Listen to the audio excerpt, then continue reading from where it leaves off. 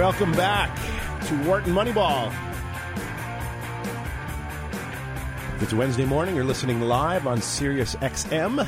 And I have in the studio with me Shane Jensen, professor of statistics, and Cade Massey, professor of the practice at the Wharton School of Business. And we are overlooking Wharton's Locust Walk. And I'm Professor Adi Weiner, also of the Department of Statistics. We had a charming half hour racing through a whole bunch of sports. This is definitely a busy season, but it is certainly baseball is foremost in everyone's mind because of opening day. That is tomorrow, although technically speaking, the Mariners have already faced the A's. We've already had a couple games in the books. And to usher in our baseball season, we have joining us on the phone this morning is Ben Reiter, who is a senior writer for Sports Illustrated, which he joined in 2004, and he's written over 25 cover stories. But he's most famous in our circles for writing the book Astro Ball, The New Way to Win It All, which was released in paperback just this week. So I'd like to welcome Ben Reiter back to Wharton Moneyball. Ben, great to have you on. Thanks, guys. Good morning. Well, yeah, it is certainly spectacular. I don't know where you are right now. Which great American city, I guess you're in somewhere? I'm in New York, where it's clear but cold, I guess you would say. Clear but cold, indeed. I think it's about 32 this morning, and there's a game tomorrow, 50, maybe we'll see 55. That should be nice. Is that for baseball? It seems we're starting earlier than ever. We're sort of in March. So let's hear a little bit about what you're up to. So what has been the reaction to Astro Ball since it first came out? Well, the reaction's been fantastic. I think that people have really embraced the ideas in there, specifically the big ones about focusing on process over outcome, how the Astros did that, and how they kind of moved beyond, or I shouldn't say moved beyond Moneyball, but really started to use data in a different way and looking at a much wider range of inputs as far as making their decisions, including quantifying things like their scouts' gut instincts and the human factor, really trying to combine man and machine to get the best out of both. Obviously, this has paid serious dividends for them, not only the World Series in 2017, which some of us thought might happen, but almost getting there last year in the ALCS. And, of course, they enter Season 3 of their ascendance as one of the top 2 or 3 favorites to, again, bring home a ring. Well, absolutely. And so tell me exactly what you mean by that when you say this amalgam of sort of data and human beings. And is there any particular example you can bring to the front that sort of exemplifies this combination? Or like what is it part of their organizational? What is it about their organization? How do they actually implement this kind of idea of like focusing on process over outcome? Ben, let me jump in as well real quickly because I had an interesting moment with Luno. He came through here in the fall. He came through in the fall for a sports business conference, and he was a keynote speaker, and I had the chance to interview him.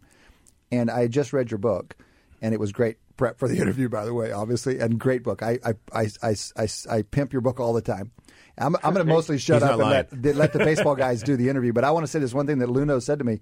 I said, hey, I read the whole damn thing. The premise of the book is that y'all have figured out how to blend the old school scouts with the new school technology.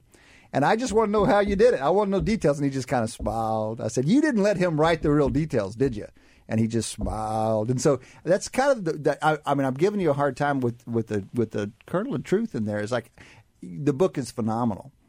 But you seemed constrained. You weren't able to really lay out the details of how it is that they blend the scouts with the analysts, if I'm not wrong.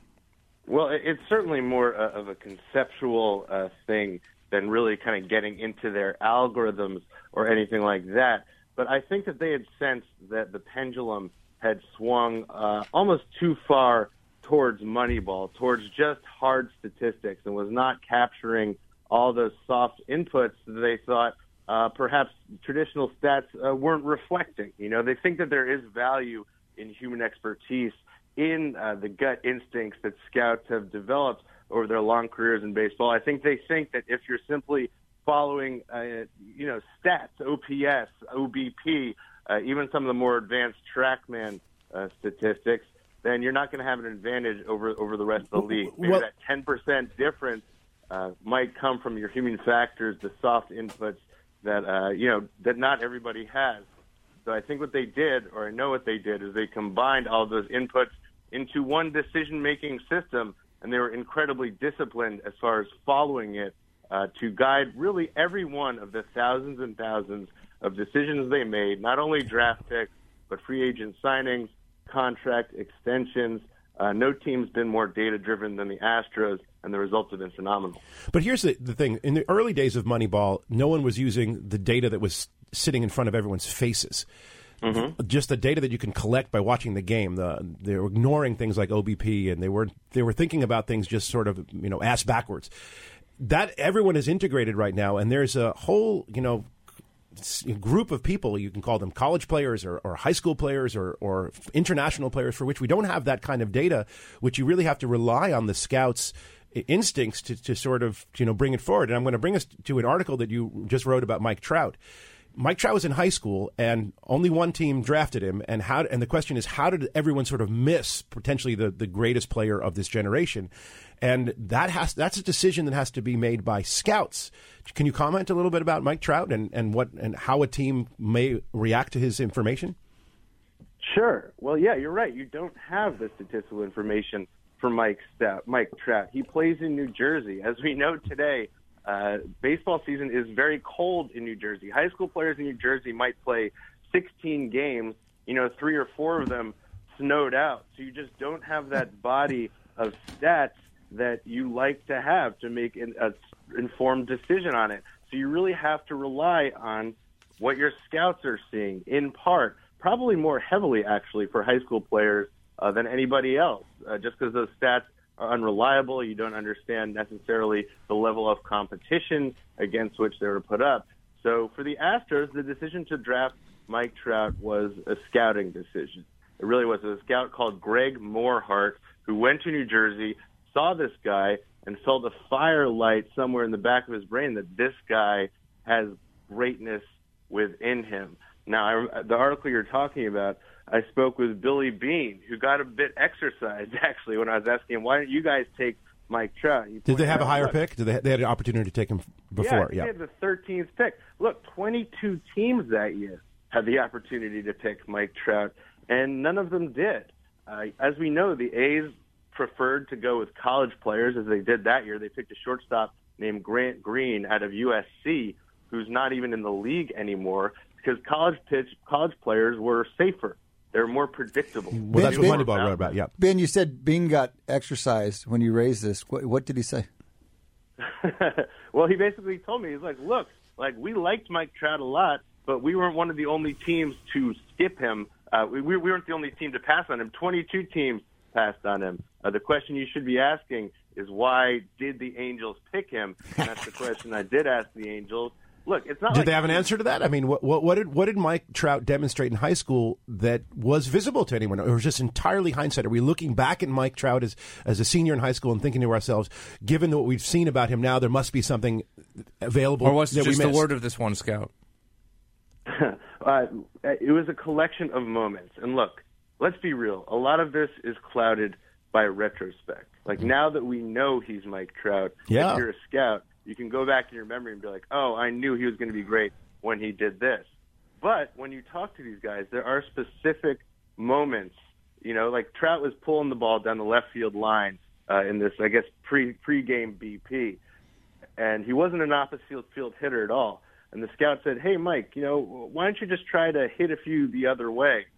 Next pitch, he hit 10 in a row down the right field line, or starting on the next pitch. He just had this control of his body, this explosive athleticism, even at 17, that simply jumped off the field to somebody who's been watching high school games in New Jersey for 30 years. So, Ben, the statistically, what we'd always want to ask is, okay, if you got to pit that against all the times that you use this phrase, the firelight went off in the back of the guy's head. How many times that happened in the past that didn't pay off? That's the thing that's missing in this analysis. Is there are lots of false positives in these situations, and we lose track of those. Validation, I think this is the key thing. Yeah. That's right, and availability, right? It's a memory of an incredibly emotionally satisfying event that overshadows maybe many other similar events that didn't pan out in a similar way. Look, that's part of the art of scouting. Really. But I think it also kind of does segue a little bit into this sort of investment in variance, right? Is that, I mean, if these types of players like Mike Trout are just kind of these, maybe it's just completely unpredictable that somebody like that would come about, then maybe you want sort of a scouting team or like an organization that has some of these kind of more unconventional people as part of it. And, you're going to probably get unlucky with a large number of these kind of, players that you take on. But if you maybe want to almost have like kind of, allow yourself a chance to get somebody like Mike Trout, might be like more investing in kind of variance and maybe taking sort of one of these more unconventional strategies at times. I'll take you back to something that Jeff Luhnow said and that I write in Astroball. They view assembling an organization with almost a portfolio approach, right? You got your safe bets. Those would probably be like high-performing college players. And then you have your high-variance flyers, right? Like the volatile assets that could burn out or just as easily turn into all-stars. Arguably, the first pick that the Astros ever made, or that Jeff Luhnow's Astros made, the first overall pick in 2012 of Carlos Correa, was one of those high-variance picks, right? I just want to interrupt here. How could a first pick be a high variance? You'd think that's generally not. That's more the But we just talked about Trout. Trout was first round. He was just first uncertainty. round. He was uncertain. Well, that's the point. So as opposed to, say, a college player who's more predictable. You're taking a more uncertain player with your high picks. So what did they see in Carlos Correa that other people weren't seeing? Well, they saw a couple of things. I mean, he was a high school player, first of all, so that's riskier by its nature. He was from Puerto Rico, which at that time in 2012 hadn't produced very many good players in a long time. His baseball tradition was great, but it seemed as if the level of competition had gone down there. But this was, again, it was a combination of analytics, of liking some of the metrics that they were seeing from him and his showcases that he played in Florida and stuff. And it was a strong scouting pick. Mike Elias, who was then assistant general manager and scouting director for Jeff Luhnow, saw Correa again and again and again. And he said he just got this feeling, seeing him, that this is what great young players look like. We were talking about Mike Trout going the opposite way. He describes very clearly this one swing where Correa hit a ball 15 feet in the air, straight down the opposite field foul line that hit the foul pole. He says he'd never seen anything like that before. That's what we're talking about when we're talking about scouts who can pick things up just based on their long experience. They picked Carlos Correa number 1 overall. Of course, that worked out very well, and it worked out for Mike Elias, too, as he's now the new GM of the Baltimore Orioles, where he's going to try to institute a similar plan to the one that worked. So maybe we'll see Orioles start their fortunes start to rise with better management. But I want to bring it back to Elias more specifically. So you've actually told us some nice tales about what he saw in Carlos Correa, and this is a great pick. Obviously, this is one of the foundational picks for the current Astro teams. But was there any kind of analysis of the scouts? In other words, how often did Elias say things like this, and bringing back what Cade's earlier remarks, we have hindsight bias. So is there any attempt, when you look at this data that is coming from the human, to kind of analyze it, categorize it, and predict it and validate it? Were the Astros doing things like that with their scouts? Oh, yeah, they were. They were rigorously kind of analyzing and scouting their own scouts to discover flaws in their methodology or kind of good information that comes out of their methodology. What they would do that is you have a body of data as far as scouting grades that these guys have given to prospects over the long bodies of their career, right? On the scouting scale, as we know, it runs from 20 to 80. So you have this huge body of data as far as their evaluations of players in the past in all sorts of areas. You have the guy's fastball, his swing, his potential to hit for power, all this stuff. And you also have outcomes for these things. How these players to whom these scouts assigned these grades turned out. So they would run regression analyses on them. If you've given a 60 to the fastball of 99 previous pitchers, they know how those pitchers panned out. So then if you gave another 60 to a 100th pitcher, they had a pretty idea how that would pan out as well. And an interesting thing is it was also useful if the scouts were wrong as long as they were consistently wrong. Like if a scout was consistently undergrading or under-evaluating a particular attribute in a player, they'd have a pretty good idea that that player was better at that particular thing than the scout saw. It's interesting. It's like the person who consistently makes the wrong turn. They actually always know where they're going. You just go the opposite way. Yeah. I mean, this is something we all ought to do in our organizations. We all make forecasts. How often do we log them, and then importantly come back and revisit them? You expect baseball to be further ahead. They have better detailed forecast and longer history. But I know there are some football teams who do the same thing. That ask their scouts on an annual basis to revisit their old grades and come up with kind of their strengths and weaknesses. What is it, where are your false positives, where are your false negatives? That kind of review is vital in this business. But it's interesting, one of the important aspect of getting this done is actually collecting information as you're producing it, and so, instead of just letting it disappear. You have to have these reports. That's right. And I don't think in most organizations you don't necessarily collect it. Well, I mean, I saw a really interesting. I'm not sure if you all saw this as well. There's a really interesting a series of articles about people who are revisiting scouting reports from the Cincinnati this is Reds. Ben Lindbergh's article. Yeah, that's right. Yeah, Cincinnati Reds scouting reports from like the mid '90s on through. You're talking about. This never happens, right? Yeah. So they got a trove of these scouting reports and all the detail for years, and they were able to really dive into them. Yeah, and I mean, like, obviously that's not to the public. That's probably going to be rare that kind of information is available. But a good team will presumably a big part of, like, again, improving your process is continuing to compile those reports and revisit those reports, even 10 years out, 15 years out. So tell us a little bit about what the Astros have done with data in other directions that are really at the forefront or the frontier of baseball, because baseball's in many senses have been doing this the longest. So the standard things they're moving kind of more in a new direction, and maybe more behind the scenes. So in your experience with the Astros, what should we be looking for in analytics in baseball going forward? Right. Well, there's a clear shift going on right now in baseball. At this point, as far as talent identification, using analytics to kind of figure out who the right players are to draft and acquire, the landscape's really flattened here. There's not that much of a competitive advantage to be had there anymore. Clearly, you can get better and better, but those gains are marginal. Sig Mejdal, the former director of decision sciences with the Astros, who's now the assistant general manager for Mike Elias in Baltimore, said, sometimes we look back and dream of the days we were alone at the buffet. There's a shift, though. It's shifting from talent ID to talent improvement, to use data and analytics to improve the performance of the players that you've already acquired. Like the Trevor Bauer story, for example.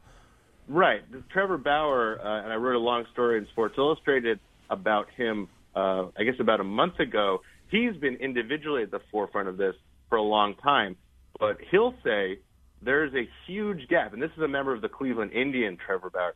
He said a lot of teams have become more advanced, much more advanced quickly in the past couple of years. There's still an enormous gap between number one and the rest of the league, and number one to Trevor Bauer is the Astros. Okay, they've had these programs in place for a couple of years now that continue to ramp up to really improve, like take a pitcher, right? They have high-speed cameras made by a company called Edgertronic.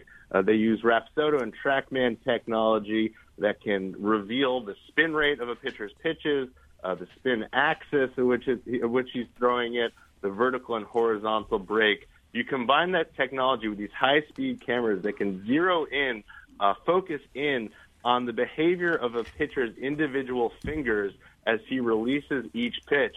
This can reveal kind of the way that a pitcher throws pitches that behave the most effectively as far as flummoxing opposing batters. It's a training technique whereby pitchers can learn which are their best pitches, exactly what they look like, and how they can throw them more often than not. This is really high-tech stuff, guys. So, Ben, we have only about a minute left, so we wanted to ask you specifically. So the Astros are currently doing this, and certain individual, I guess, players are doing it almost on their own initiative, like Trevor Bauer. But how much penetration has this new technology had with most teams?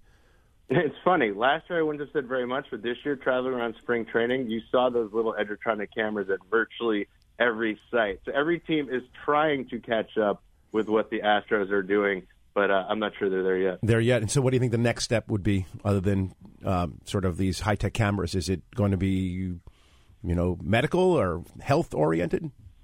Yeah, I think that a lot of medical stuff. I think, look, even down to the minor leagues, I think there's a lot of advantages that can be captured in the minor leagues, even as far as what these guys are eating. You know, these are supposed to be high-level athletes, and they're often eating, like, fast food and peanut butter and jelly sandwiches. There's a lot of ways to go. Hey, what's wrong with the peanut butter and jelly sandwich? Listen, Ben, it was really delightful to have you on our show this morning, and we're all looking forward to the baseball season, and we're continually looking forward to reading the news stories by you. They're really sensational. So thanks for joining us. Thanks, guys. You're welcome. So that concludes our second quarter, and we'll take a little break. And we had to say goodbye to Cade Massey, who had to go off and do Cade Massey things. So Shane and I will be back in our third quarter with an amazing guest, Ken Pomeroy, who's the expert in NCAA basketball.